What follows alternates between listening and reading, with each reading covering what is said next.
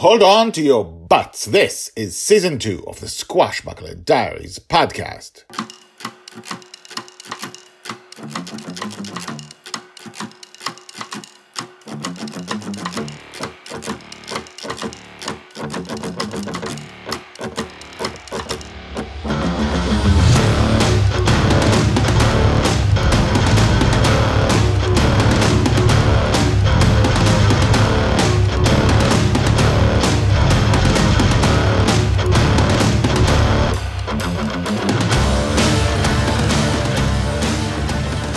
Welcome back. My name is Guy Hasson, and you are listening to the Squashbuckler Diaries podcast, the daily podcast about Joy Shelley, the girl who lives in dreams.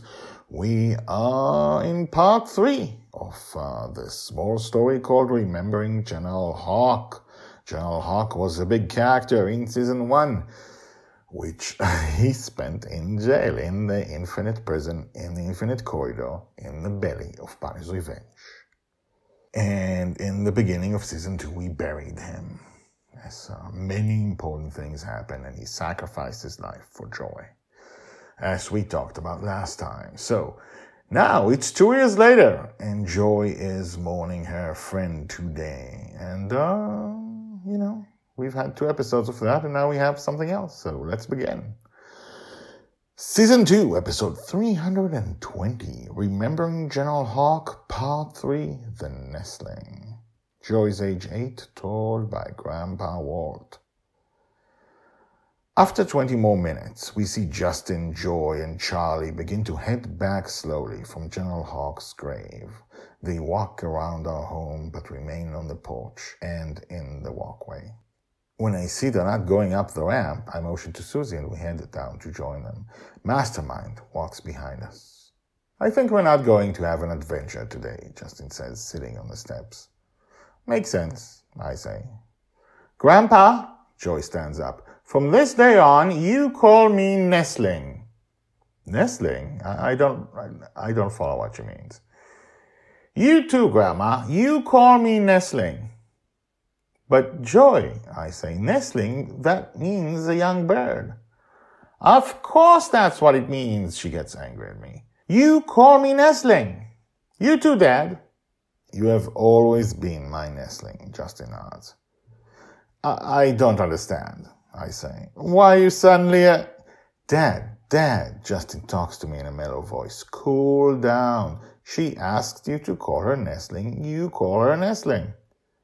Am I supposed to call you Nestling? Charlie asks. Nuh-uh, Joy answers. You don't have nestlings. This entire conversation is confusing me. I don't. Dad, Justin comes over and puts his arm around my shoulders. Nestling is what General Hawk used to call her. I look at him, still confused. He was one of the Hawk people. He was a huge birdman, remember? I remember you were looking for him, but I never met him. Well, Joe reminded him of his own nestlings, and he called her Nestling. He loved her like your father. Oh, all right, I understand. Just like Red used to call Joy Dragon Little. She loved Joy like Joy was her daughter. Joy moans, and Justin suddenly has a guilty look on his face, like he'd been caught cursing.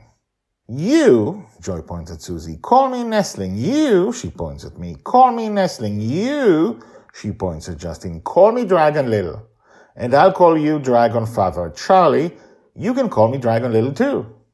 Justin sighs, then looks at me. Got it, Dad. I got it, I say. Let's sit down then, Justin says. To be continued. Told by Grandpa Walt. Hashtags Joy, Justin, Charlie, Mastermind, General Hawk, General Hawk's grave, death, the Red Dragon. We have not heard about the Red Dragon in a while. She is gone. But has she gone because she's Justin's dream? She had gone to save her sister dragons. Where are those sister dragons? Is it in Justin's dream? Is it outside Justin's dream? Go back and look at the hashtag, the Red Dragon, at the website guyhasson.com, and you'll remember what the Guardian said about where the Red Dragon is. But we won't get into that.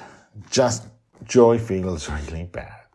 She mourns for a friend, and she wants to be called Nestling because he called her Nestling.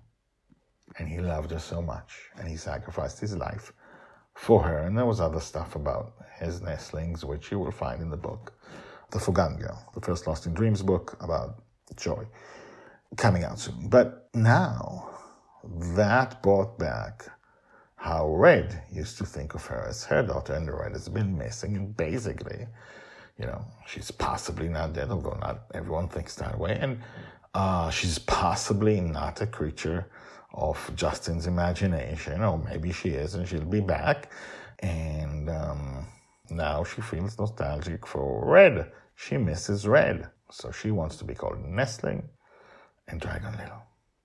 And if you go back to season 1, all of season 1 was told by the Red Dragon, just like this season is told by Grandpa Ward. And so she was always Dragon Little. Anyway, missing dead people is hard. More on that tomorrow. In the meantime, what do you think about this episode? Email me, guyhasson@gmail.com. That's GUYHASSON@gmail.com. Subscribe if you're not subscribed, and tell your friends about this crazy Squashbuckler Diaries. It is a big project, as you will find out as it grows. I will see you tomorrow. Bye-bye.